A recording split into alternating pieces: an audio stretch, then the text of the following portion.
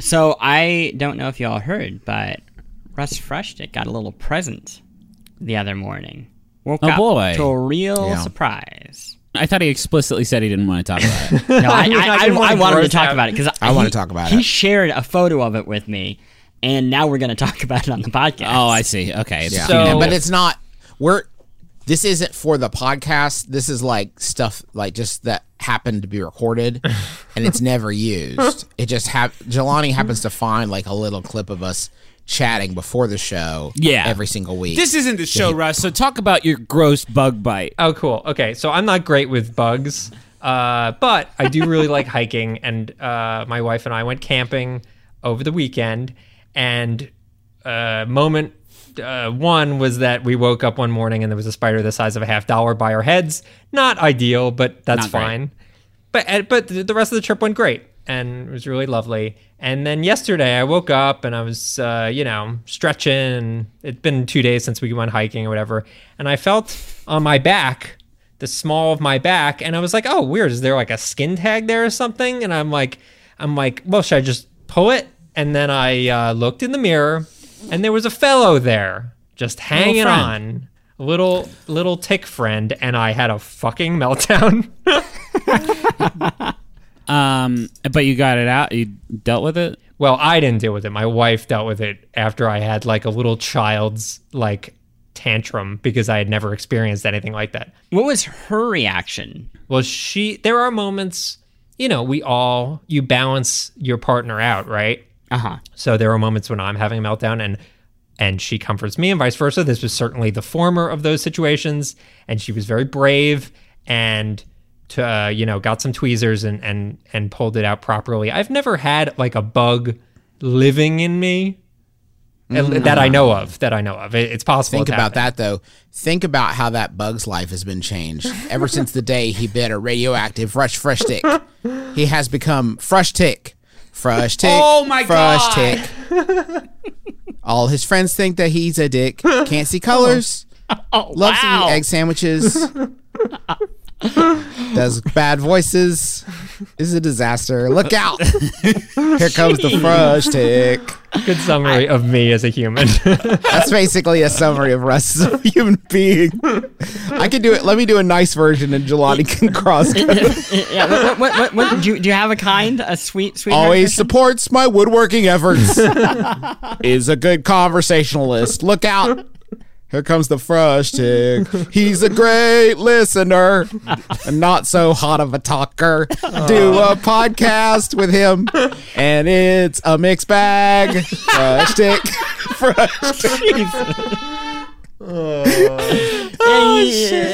Look out. The man already got a bug living inside him, and then you just drag him through the mud. What's amazing is that Russ's camera is always so dark that we can't make out the details of his face, but he just took off his glasses and wiped his eyes. I can't tell if those were laughter tears or the other kind. Probably one out of each eye, right? Yeah. A laughter tear out from one side, a tear out of the other.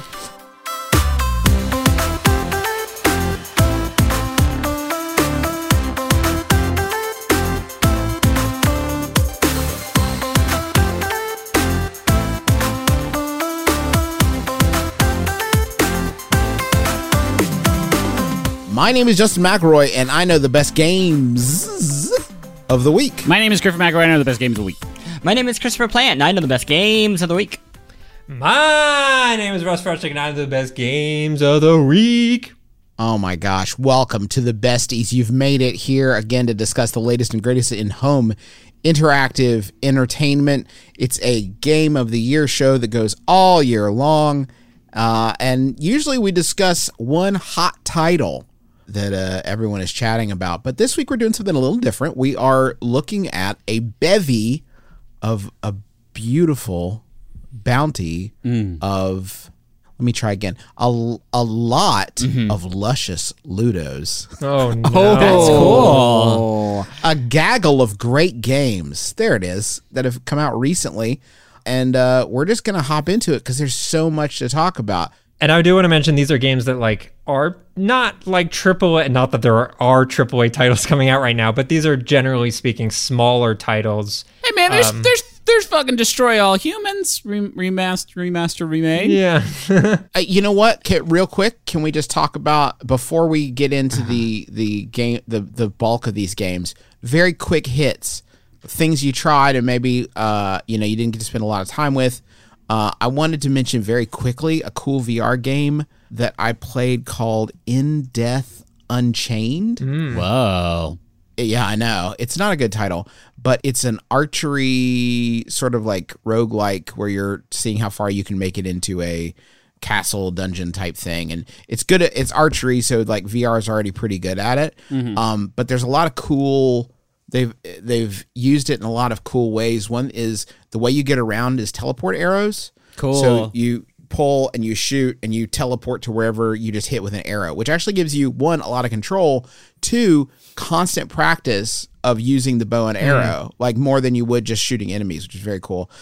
They have a shield that you can pop up instantly, sort of like Space Pirate Trainer? Space Pirate Trainer, right. The shield that you can pop up instantly, so you're like firing arrows, you see one coming at you, you instantly can pop up a shield, which is very good. The other hand, the same button as the shield, is a dodge, and the way they do this is very cool. You have what are called teleport shards, and you push the button and throw a teleport shard, and you teleport over just a couple feet. So like the flow of it is great, because it, like, to dodge, you flick your wrist. Oh yeah. And you're like, you're over here and you're shooting again. And all that stuff is very cool. Anything else really quick? Yeah, so did Dungeon 2, we mentioned it, but I don't think we just thought it would be a good, like, at-length conversation topic, but it's a good Soda Dungeon game. It's kind of clicker-like in DNA, but without the clicking. It's just sort of like a very, very, very minimalistic RPG where you send little heroes into a dungeon to earn money to upgrade this bar, where you can unlock sodas that attract new heroes and get upgrades for your town, to get new armor, to get your heroes deeper and deeper into these dungeons. Soda Dungeon 2 incorporates like a prestige mechanic, essentially, where after finishing the first 100 floors of the dungeon, you jump to an alternate timeline where you start over completely, and then you go into a dungeon with 200 floors, and then you do it again to a dungeon with 300 floors. I think I got to like the 7th like dimension of that, and there's like there's a lot. There's like, it's a game with like a ton of upgrades and progression hooks, but I feel like you hit a wall like pretty quickly. It's not like, I don't know. I feel like not that quick. You hit the 7th dimension. Yeah, that's fair. I mean, I did play it for a while, and like I for sure got my money's worth, and I enjoy those games, but it's also free, so you definitely got your money's worth. Well, I mean, I bought the like $2.99 no ads upgrade. There's also an upgrade for like $2 that doubles the speed of combat. Which, you buy that. It's hard to feel good about buying that, but also like, I'm a busy man, so I think it's a good game, and I enjoy my time with it. But it is not the iOS game I've spent the most time playing. Sneak preview. Very quick, 2 more. Crosscode is out on Switch. That is a very interesting RPG that's sort of styled like an MMO. I just want to say, Russ can echo this. I've been playing on the Switch, which is a great platform for it, except for the fact, don't buy it right now. Yeah, it is embarrassing. Like it's the lag on menus is like, I mean, literally 3 seconds to get from one menu option to another. It is absolutely unforgivable. Wait until it's patched. The devs have said that there was a patch coming. I don't know if the patch is actually going to fix. I think it's going through. I think it's like going through CERT. But we don't know for sure is going to fix it. So just keep an eye on, and we'll talk about it if it fixes it. And last one, Creek. Any of you guys try that Creek? The Amarita? What is the... What's Amanita? The people... Amanita. Yeah, Amanita. It looked like Oddworld or like Flashback. Like no, I mean, it's one of those like pretty Machinarium. Did they do Machinarium? Yeah, Machinarium. Yeah, it's Machinarium. It looks great. It's like a little bit kind of like, I don't know, gothic, if you want to say that. But it's a puzzle platformer. Kind of reminds me of like, what did you say? You guys had good ones. Like Oddworld is a good, or Flashback, or that things like that. You're basically an unarmed dude trying to make his way through a haunted house by like using traps and levers and switches and stuff to get around ghosts in like a puzzly type way, not so much an arcadey type way. But it's cool. It's very, if that's your bag, it's very very quick one from me. Panzer Paladin, which is like Mega Man crossed with Master Blaster. Yeah. Whoa. And it rules. It is by Tribute Games, who have made a bunch of things. They've been like pseudo hits, Mercenary King, Splint Hook, Wizorb. Oh yeah, holy shit! And this is you are a giant mech who goes into these different worlds to fight famous deities or mythological gods throughout time. And you will find these swords that have special powers, or you can choose to break them down and then get special power-ups. So there's like all these little risk-reward systems throughout the game. And it's just one of those games that keeps layering on ideas, but they're all good ideas, which makes it kind of boring to talk about because it's a whole bunch of mechanics, but very, very, very, very, very fun to play. I'm going to check that out. What's it out on? It is out on Switch and PC, I believe. I need to check to make sure. I want to let me start by talking about my game, my like official pick. Although we spent like 10 minutes talking about other stuff, so I feel like we've already started throwing spaghetti at the wall because it'll be quick. I want to talk about Good Sudoku by Zach Gage. So much better than the previous one. Way better than Sudoku. Bad Sudoku. Why did they start with Bad Sudoku? I don't know.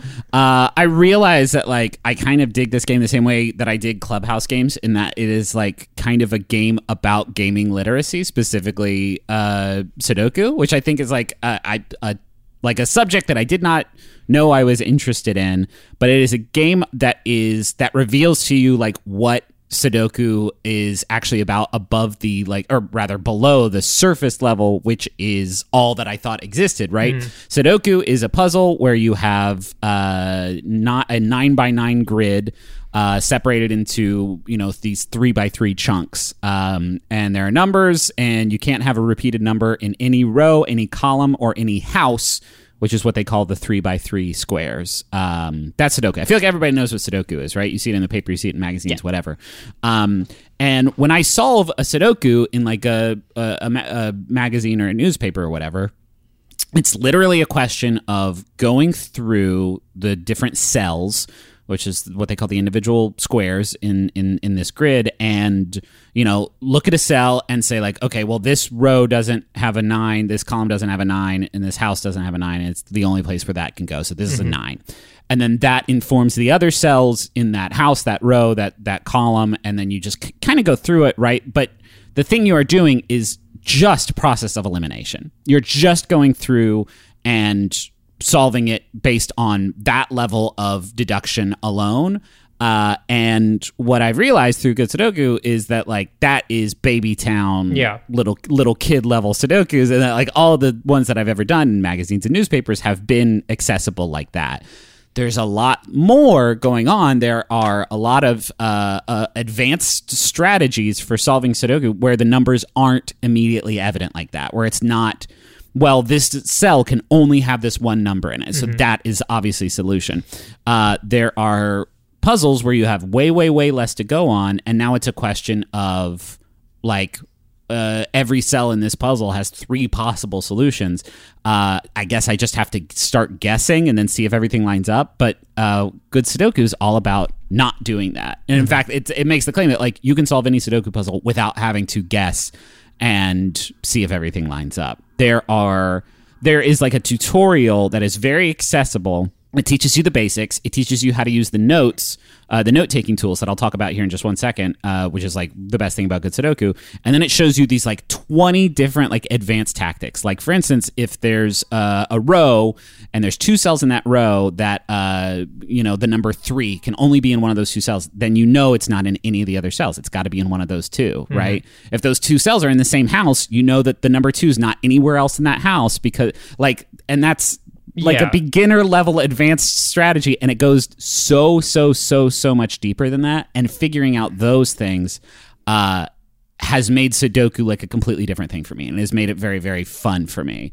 One last thing, the best thing it does is how it handles notes, which is to say there's an auto note button that you tap it right when you start, and it fills in all the cells with all the possible numbers that could go in those cells, which like I told my wife Rachel about that, and she's like, doesn't that just solve the puzzle for you? But it very rarely just like shows you like, okay, well, this one's got to be 3, this one's got to be 9. It just opens the door for you to use these advanced tactics without having to do the like busy work of just like going through and figuring out like what can't be what. And that is like the whole reason they built the game is Zach Gage wanted to get into Sudoku, but like found that part of the process like so fucking annoying and menial. And now this does it for you so that you can focus on like the really, really satisfying deduction work of Sudoku. I think it's brilliant. I think it's incredible. So I think that's where it succeeds. There's a lot of areas that it succeeds in ways that, like, if you've ever tried to play Sudoku on a phone, for example, it's generally a nightmare. Like, the UI is a nightmare. It's, like, very cramped, and you're trying to, like, force it.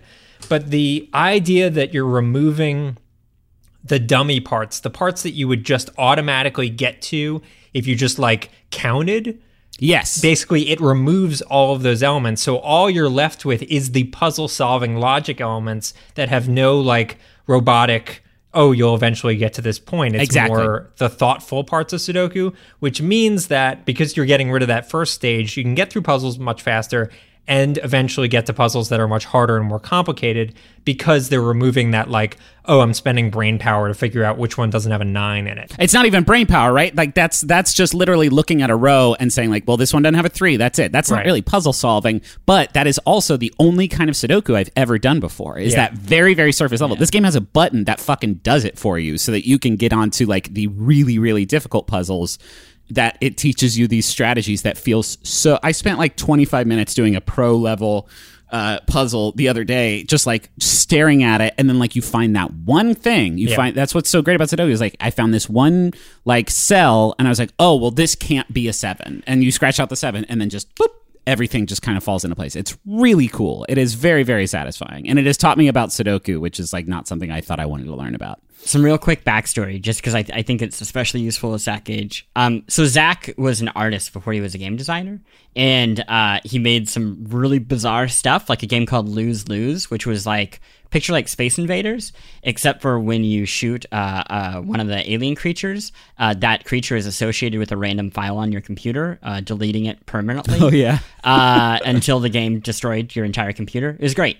And what's so interesting to me about his career is he is an artist. He sees the world very visually, and it feels like especially this back half of his career so far has been about looking at iOS, seeing that there are these like core games like chess and solitaire and pool and Sudoku, that there's thousands of versions of them on the App Store, but they're all bad or mediocre. And his like MO is like, well, what if I just did that but good and beautiful, or that but slightly more interesting in the case of like Pocket Run Pool. And that is, it's so fascinating to me. One, because it lacks pretension, that this artist, shifted his career to like making games accessible and making games for an audience that would usually not come in contact with the indie game mentality. But also that he's shifted from, this original game, which is about like literally destroying your computer, to making things that are super safe and super friendly and super accommodating in genres that usually are like riddled with predatory ads on free App Store games. Right. I think it's like a really, really, really cool career. Plant, would you like to carry on with another game? Yeah, I'll carry on, my wayward son. Carrion is a game that I love. It is a game in which you play as an amorphous ball of tentacles inside of a secret laboratory underground. I would compare it to like The Thing, the John Carpenter movie, right? And it's pseudo-Metroidvania in that over the course of the game, you become bigger and more powerful. You have abilities that can like bash through harder materials, or you can take on more powerful enemies with super, I don't know, like releasing like 10 spiky tentacles all at once. But what I really love most about it is just how it feels, and how it feels to be the monster. It doesn't feel like anything really that I've played in games, because you just kind of float almost through the environment. It feels, you know what it reminds me of? It feels like you're rolling like a pool ball on a pool table almost. Yeah. It's like very smooth. Or like, you know, when Mario gets in the cloud in Super Mario Brothers, it feels like that. You're just kind of moving around gracefully, and it's an extremely violent game. I mean, you like rip people open and their guts spill everywhere, but it's so from the point of view of this creature that it I don't know if it's funny, bordering on indifferent to all this violence. It doesn't stress on the violence like The Last of Us. It's more like I think I wrote about this somewhere, that like you're like a snake in a classroom when the snake gets fed the mice. Like, it's like, okay, this is just what I'm going to do now. I have no soul or morals, and these mice know what the game is, and I'm going to eat them. And it's just a game where you just go from room to room, casually eating everything so that you can grow and ultimately fulfill your dreams, which I won't spoil because that's a good turn in the game. It's just a really beautiful little game. The one caution that I'll give people is navigating the world can be a little confusing at first. Yeah. And I would encourage you, if you're playing it and you get a little annoyed in the first hour, muscle through. Maybe look for a guide if you have to. I definitely ran into that problem, but once it starts going, it almost feels like they wanted to build a more like open world Metroidvania, and then about 1 or 2 levels in, they're like, no, that's terrible. We're just going to make pretty straightforward levels and let you just go ham on scientists for fun. Yeah, I struggled with that. I especially when I would set the game down for a little while and then pick it back up, and I would start looking like, okay, wait, where am I? Which way am I going? What am I supposed to do? Which is kind of cool, which is ameliorated somewhat because I just think getting around the world is so fun and it just looks great. Yeah. It just looks like you're, you know what it feels like? It feels like navigation in this game feels like you have a cheat on. Yeah. You know what I mean? It feels like you have some sort of like hack or something. It's like, it shouldn't be this fast. It feels like the game was built for like slower creatures, right? You almost feel like you're cheating by how fast you're like getting around the world and blowing through. I also struggled a little bit with targeting. I with the thumbsticks, targeting the different like when I did have an enemy that I encountered or whatever, I had trouble hitting them sometimes, especially when you start getting like shielded enemies that you have to hit from a certain direction, etc. Yeah, what I particularly liked about it, I feel like these games struggle sometimes where they get to this point where it's like, well, we need to make you feel kind of underpowered in a situation, and you certainly run into enemies that have flamethrowers and like mech suits and all sorts of like really heavy duty stuff. And even in those scenarios, I still felt like kind of a badass, which is like pretty tough to do from a game design scaling perspective. But it didn't feel like I was, it was auto winning or anything like that. It constantly made me feel powerful in interesting ways. Yeah, it goes from fighting ants to fighting a squirrel. Like, I wouldn't want to fight a squirrel, but I'm a pretty good confidence that I could like beat the shit out of a squirrel if it like went after me, right? Yeah. I hope I never have to. I love, Chip and Dale. Of course. But I believe they're chipmunks. Oh, sorry. Thank you. I appreciate that correction. The other thing that I liked about this game is you are already so overpowered, but if you get into the role-playing spirit of like, I am this thing, and I'm going to menace the creatures that I am hunting, you can do things like you'll be in a floor above a room full of scientists, and you'll break a little air vent open, and you'll shoot your arm tentacle down to grab one of them. And then you can pull your body back so they can't see you. It's just your tentacle holding this human now weapon, and you will slam it all across the room, just demolishing everything in sight until it's just a mix of electricity and blood. And it is the only time I've played a game where I was like, oh, wow, this is really what it would feel like to be the monster in a monster movie. There's another cool effect, little small thing like that, where when you're roaming around the levels, if you pass by a light, you automatically smash the light into your body. Oh, I didn't notice that. And it feels, that's cool. Yeah, it's a very cool thing. It looks like a horror movie. Like you see him like ripping stuff down. And I caught myself with regards to role playing more than once, like going into a room where there's just a switch. I get to flip to like turn off some security system, and there's like a single scientist in there, and I'll just like walk right up to it and flip the switch and just kind of like shh. You're fine. You get, for whatever reason, You're cool. for whatever reason, I've decided you're cool. And I'll be honest, it's because I have full health right now and I don't need your flesh to join my biomass. But remember and tell your children. There are so many characters in this game on toilets. Like, clearly that scene in Jurassic Park where the T-Rex eats the dude on the porta potty was very informative for whoever made this game, because it's amazing how many times I was just wrecking people in one room, and in the room next door somebody just meanwhile is just taking like the poop of their life, totally unaware. And then the poop of their death. Yes. Listen, I love video games, and I would continue to discuss this one, but there are other ones to discuss, and we must move on. We must move on. Come with us. Hop on our shoulders. We'll carry you on. Carry on. Oh my gosh. Y'all, you already know how much I love our sponsor of the week, Rocket Money. They make it so easy to get your personal finances on track, and especially stop worrying about all these subscriptions that you have that you don't necessarily need. Keep the ones you want, get rid of the rest. Here's how it works. Rocket Money is a personal finance app that finds and cancels your unwanted subscriptions, monitors your spending, and helps lower your bills. They'll even try to get you a refund for the last couple months of wasted money and negotiate to lower your bills for you by up to 20%. All you have to do is take a picture of your bill, and Rocket Money takes care of the rest. That might sound too good to be true. I have tried it myself on multiple different monthly payments I have, and it's worked, which is incredible and so much easier than getting on the phone with all these companies and trying to wrangle this yourself.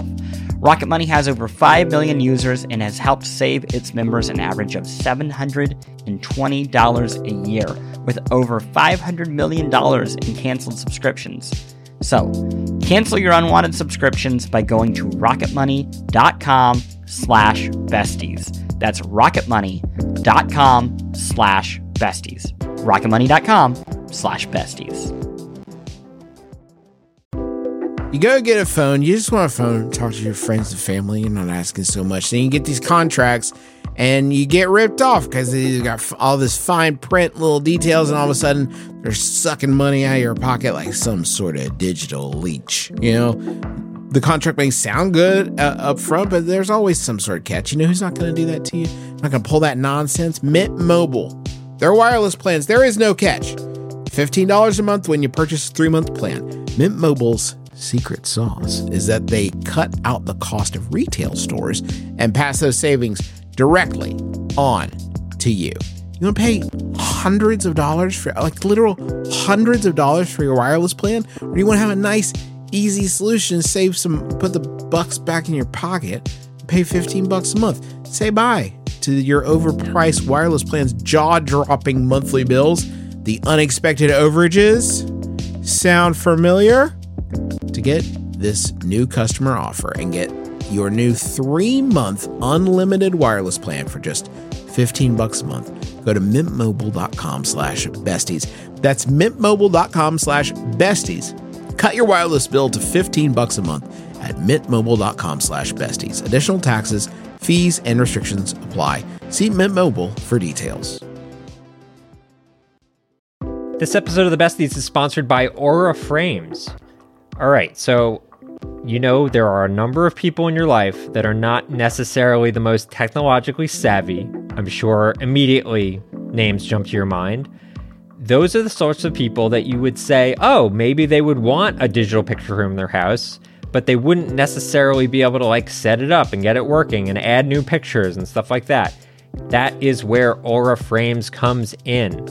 It's a digital picture frame that allows you to basically upload any photos that you have directly to the frame. You don't need them to do any work. In fact, you could even set it all up before they even open the box. You have the account set up, you just have to connect it to their Wi-Fi, and once that's done, everything happens over the internet. So you can add new photos, you can do whatever you want, and it all works completely smoothly. I set it up for my grandmother, who's 95 years old. I set it up for my mom, who's 70 years old, and they both love their Aura frames, and they love seeing the pictures and new photos of the family all being added without them having to do anything. So I'd highly recommend it. I'm really, really happy with it.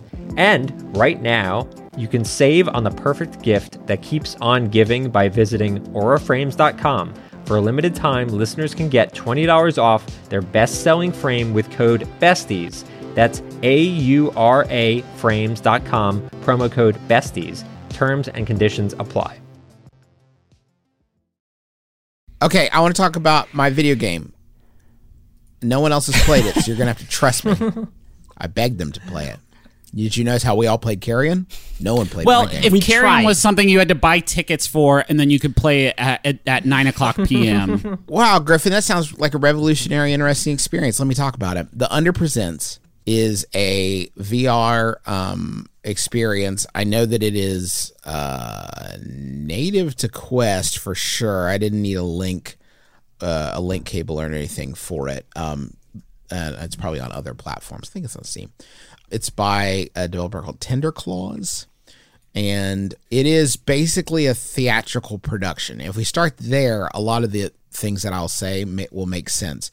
It's a theatrical production. You are basically, your interactions with the world are limited to taking on and off a mask, picking up items. Sometimes you can do a little spell that will grow or shrink items or absorb them into you or let you interact with them. But basically that is it. That's the extent of your interaction with the world. And the Under Presents is a theatrical, the game itself presents theatrical shows. There are tickets, timed tickets that you buy where you pay $15 and you get a ticket that is for a specific time. If you miss it, you lose your ticket, just like any other theatrical production. You show up 5 minutes before, you're teleported into a lobby I was with 3 other people. It seems like it's designed for 4 people at a time, which is wild to think about. 4 people can play this at a time. I don't know if it's instance, but there is a limiting factor, and that's the fact that you do the show with a live actor who is performing their role, and they're the only one you hear talking. Everybody else is anonymous.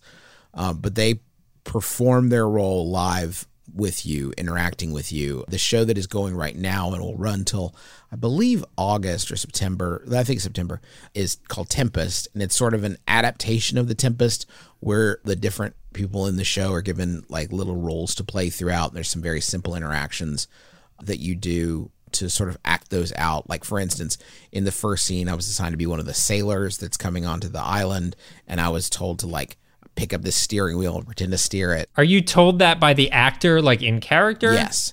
The actor in character gives people roles, but the actor is not like in character of The Tempest.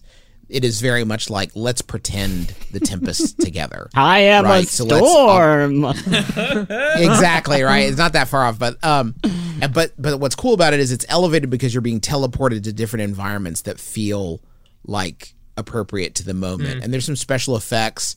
They play different characters throughout. It evolves. Like the thing gets increasingly more intense, I would say. But it is one of the best sort of like multiplayer experiences. The only other interaction you have with the world is you can press a button to snap, and if he asks you to do a role, for example, or ask you to do something, you can nod to show that you understand, or you snap. And people use that to, if something really cool happens, all 4 of us would independently just start snapping. Like a beatnik bar. Form.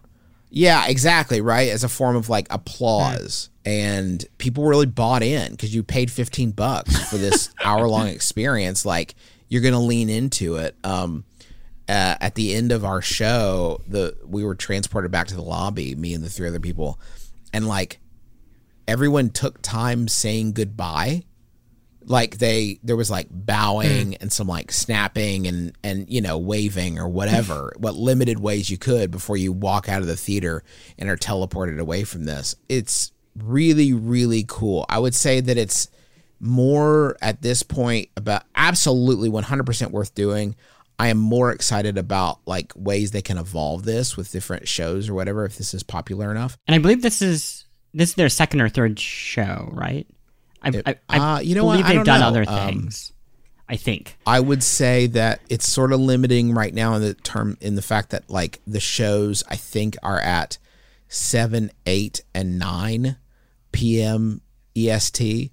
So and then there's like some earlier shows in the on weekends. There's like matinees on the weekends. So that is kind of a limiting factor if you don't play games at night. It's harder to get into. But I just found it a really exceptional, very cool and weird experience that I would be very happy to do again as soon as they have a different show, or to do the show again and have a different role, because they ask you like, have you played this part before? And, they try to give new opportunities to different people. What excites me about this the most, and I didn't have a chance to play it, but what excites me is the idea of the eventual democratization of this VR theater idea. Like, I am thinking about the power of a like sleep is death style system that isn't just like come here and pay a ticket to go to a show. It is like Gary's Mod style, like set the stage and set the objects in it, and then you run the show. Like you get to come into these servers where you host your own shows. Almost like Tabletop Simulator, but for theater. Kind of like Tabletop Simulator, but in VR, and for theater. Like I if that was going on right now, like if those tools were available, that game, whatever you want to call it, like was available right now to like theater companies that have no source of income or whatever, like that seems like incredibly cool and also in some ways like inevitable. And it's neat that this is like it seems like the first step towards that. Maybe not the first step. I'm sure there's like been interactive stuff like this, especially in VR social games and stuff. But it is really cool to see a game like really just double down focused on VR theater. Yeah, man, I miss Sleep is Death. What a cool ass game that was. Okay, you got to tell us about this game because I love this game. Yeah, this is a very cool game. So I was trying to remember whether we had actually talked about it. So the game originally came out. The game I'm talking about is called Noita, Noita, and I believe it came out about a year ago on Steam as an early access title. And obviously, there's been a lot of instances where games come out as early access, but they're effectively done, and it's just like, well, we're just going to polish.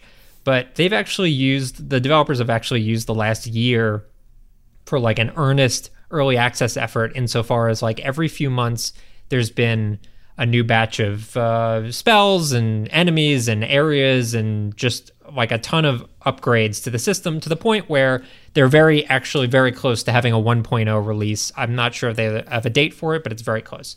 Suffice to say, it is a 2D side-scrolling wizard game, effectively. You are a dude in a robe or a lady in a robe, and you go into this cave with a very basic set of skills and a bomb.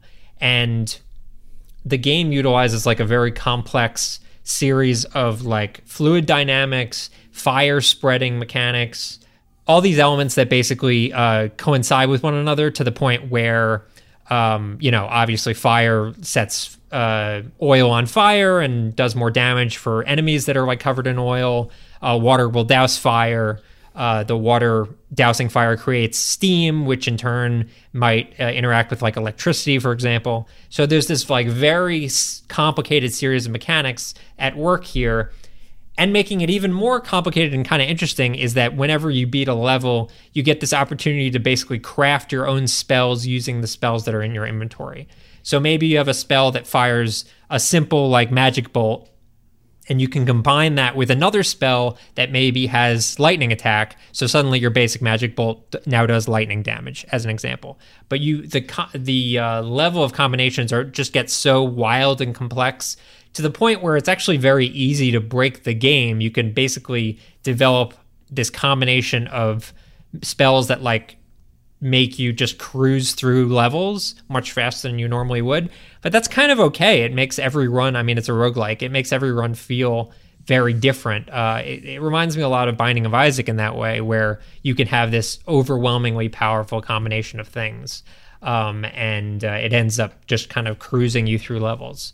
I'm very curious to see what they do for the 1.0, but if you're into like Spelunky or Binding of Isaac, stuff like that, those are the sort of games that like this definitely pulls from. Also, if you like secrets, this is a game for you because this game is loaded, similar to Spelunky with stuff.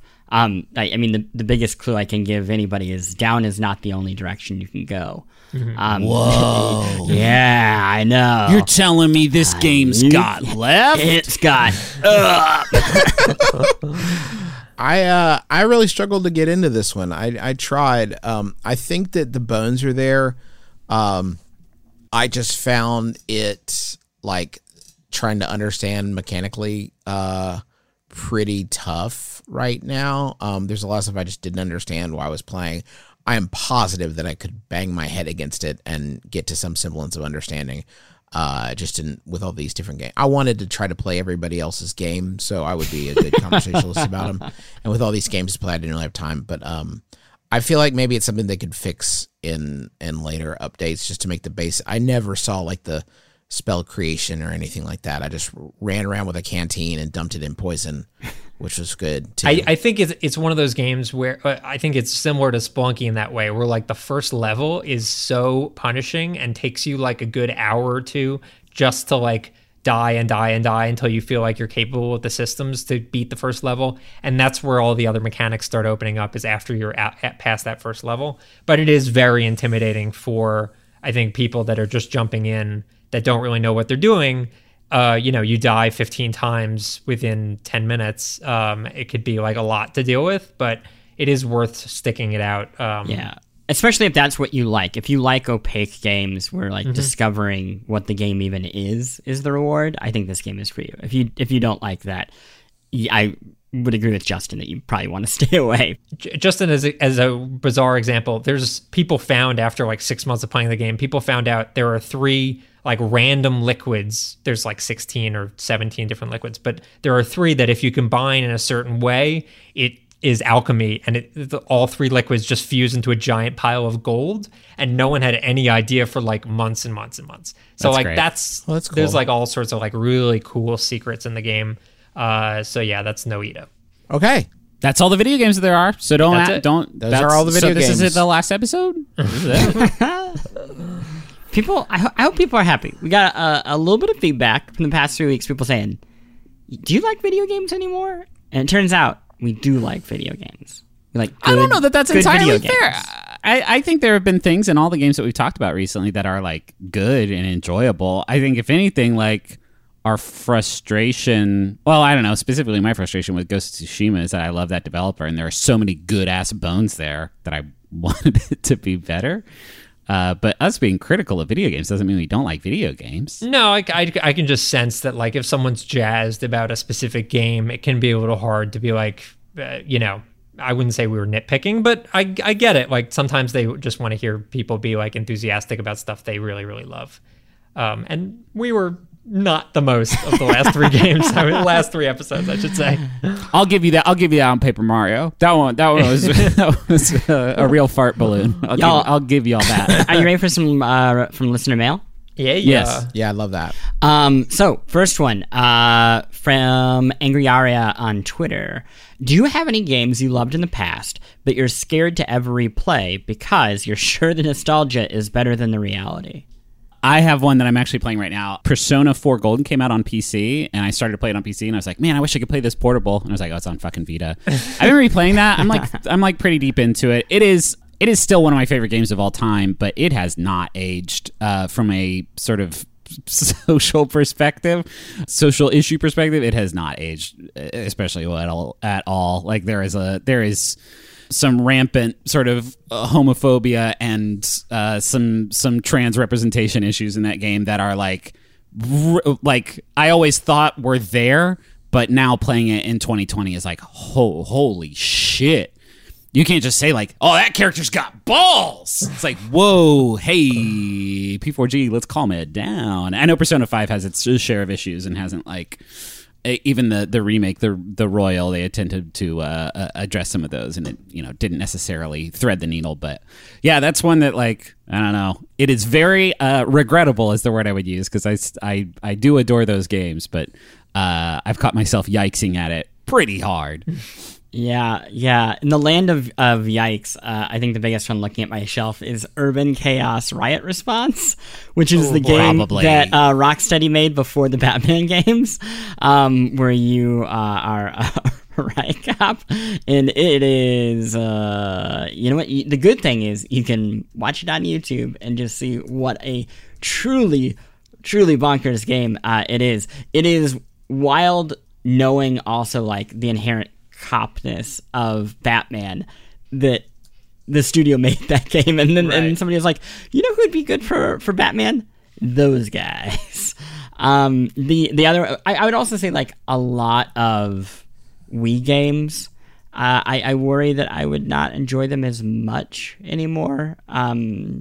But maybe that's just because it's been a little I mean, we while. talked about Super Mario Galaxy a few episodes ago, where like that was a Game of the Year winner, and it didn't necessarily feel the most. No. The problem is you were wrong there. It is fantastic, and my fault. it still holds up. That's totally okay. But I feel like there's a lot of Wii, GameCube games that and Wii U, like that entire, well, maybe not Wii U, but that I would actually kind of like to return to, because I feel like I don't know, I played the same 7 Wii games that everybody else played and missed out on a lot of other ones. Yeah, Justin, how about you? I feel like maybe House of the Dead Overkill. I have such fond memories of that wonderful grindhouse shooter, and I feel like if I went back, it maybe wouldn't hold up. It's an 11-year-old game at this point, but I have wonderful memories playing it, and I feel like they would not survive the transition. I feel like those wonderful memories are associated with like me and you like playing through almost that entire game in a weekend, and how fun it is to shoot light guns at a TV, unless the like it is fun to shoot light. I miss that. I miss shooting light guns at a TV. Oh my god. I just thought my favorite light gun game that I used to pour hundreds of dollars into at the arcade was Police Detective Trainer. Do you guys remember that one? Oh no. Yes. I mean, that one was like you shooting at targets and like doing matching colors and you know shoot these balls as they fly through the air. But like that's the bit. That's Fresh. that ain't savory. Tony Hawk Ride for you? Tony Hawk Ride, of course, my God. favorite skateboard peripheral.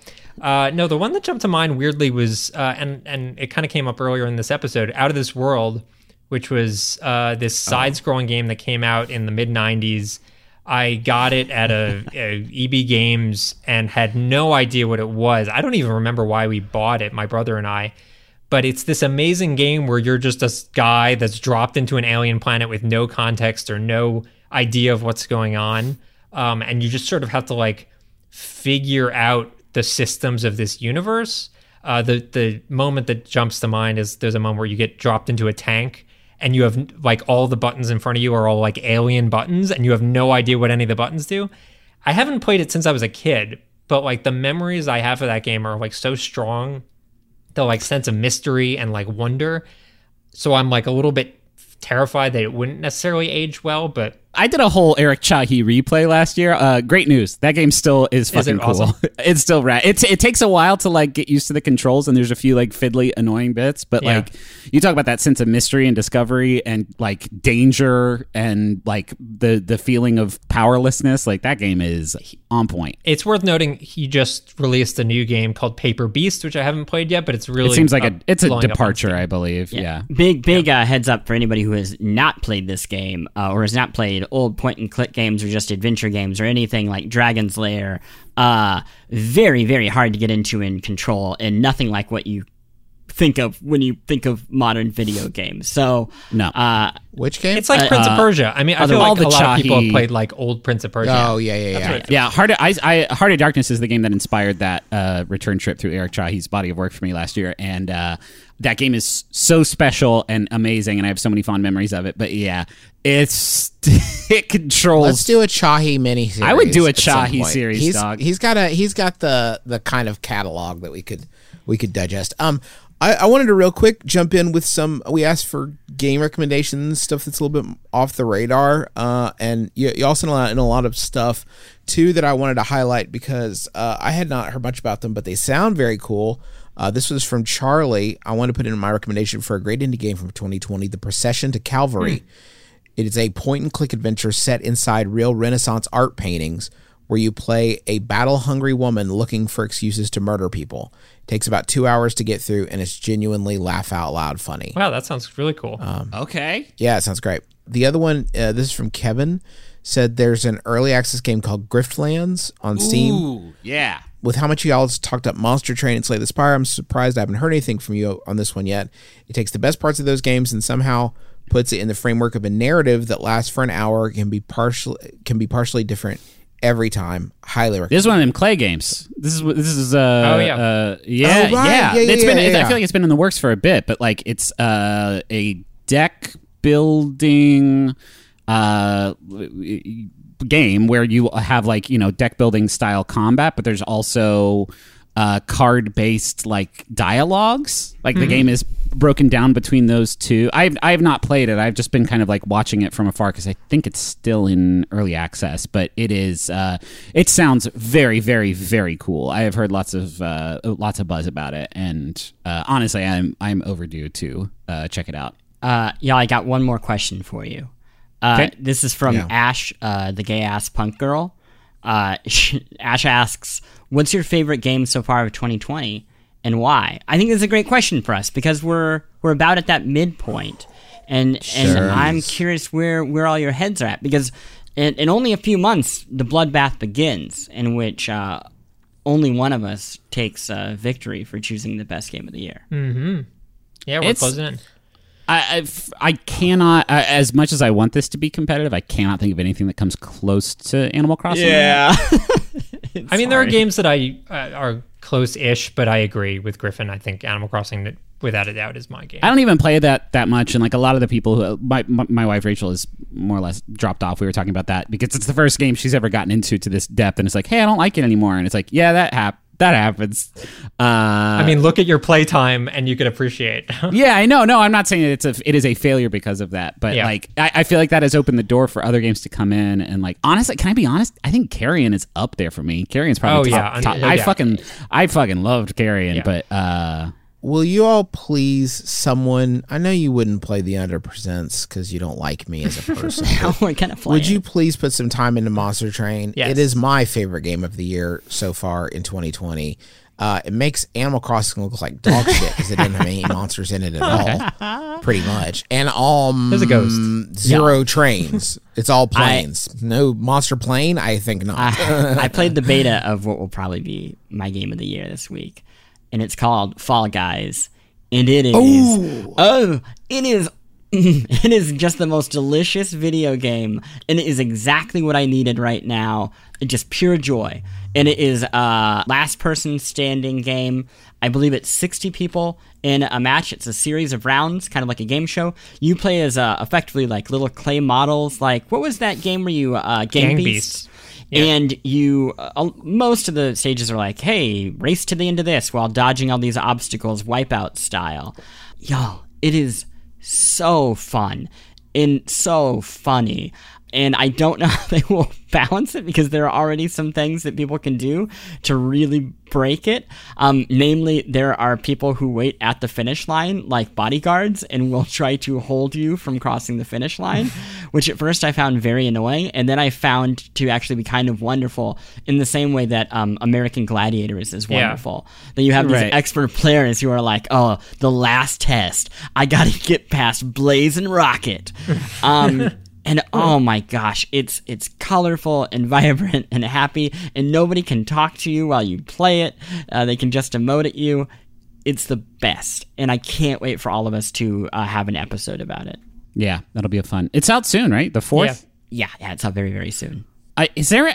Can we flip it just a little bit? What's left in 2020 that you guys are looking forward to? I think Cyberpunk is probably like the biggest big game that's supposed to come out this year? Yeah, Cyberpunk. I think that Nintendo's like whole fall catalog is a total mystery right now, which I mean, I'll tell you, I'm really looking forward to Final Fantasy Crystal Chronicles. I loved that game on GameCube, and I think they're doing actually something kind of cool with it. It's got online multiplayer that you can play across the Switch, 3DS, and iOS. Is that right? Yes. Yeah. What? It's on. Oh, no. I'm sorry. It's PS4, Nintendo Switch, and iOS, and it's all cross-play, which is like kind of wild. But I'm looking forward to that. I mean, it's a 15-year-old game that they're remastering, so I don't know if it counts. But I mean, you got There's a lot. You got friggin' Rogue Legacy 2, yeah. which is probably going to be that's soon. go-to material. Also, Assassin's Yeah, Creed same. Valhalla, Destiny 2 Beyond Light, Watch Dogs Legion.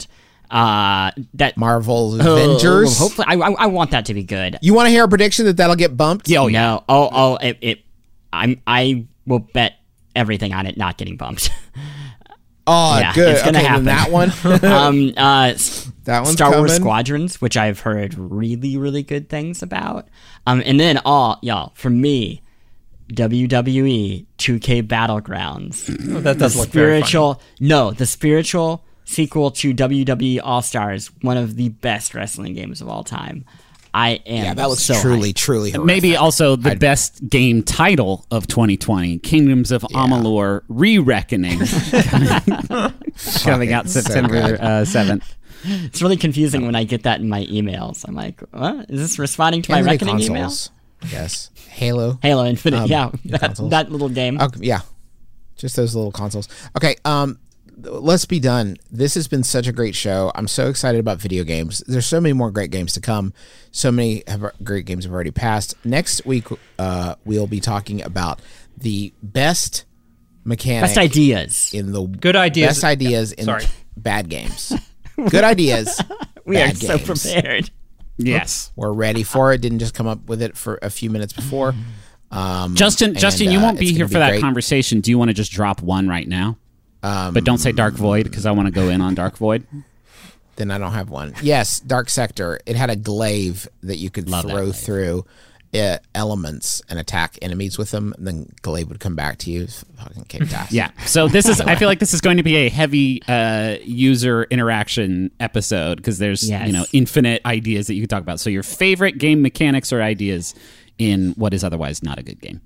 Send those to mail at besties.fan. Besties.fan is where you can find our show, and you can follow and listen for free on Spotify. Please share that link around with folks. Or you can send us ideas on Twitter at the Besties Pod. Leave it there. The Besties Pod. There's also a link there. Our pinned tweet is a link to sign up for our mailing list so you can get all the real behind the scenes dirt where we really trash each other. That's going to do it for us for this week. So until next time, thank you for joining us, and be sure to join us next time for the Besties. Because shouldn't the world's best friends pick the world's best games?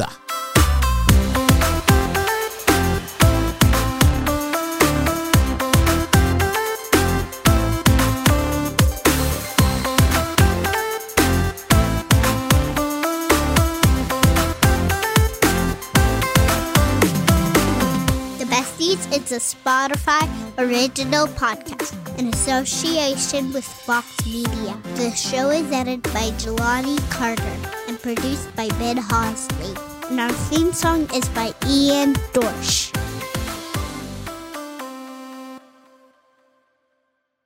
Besties!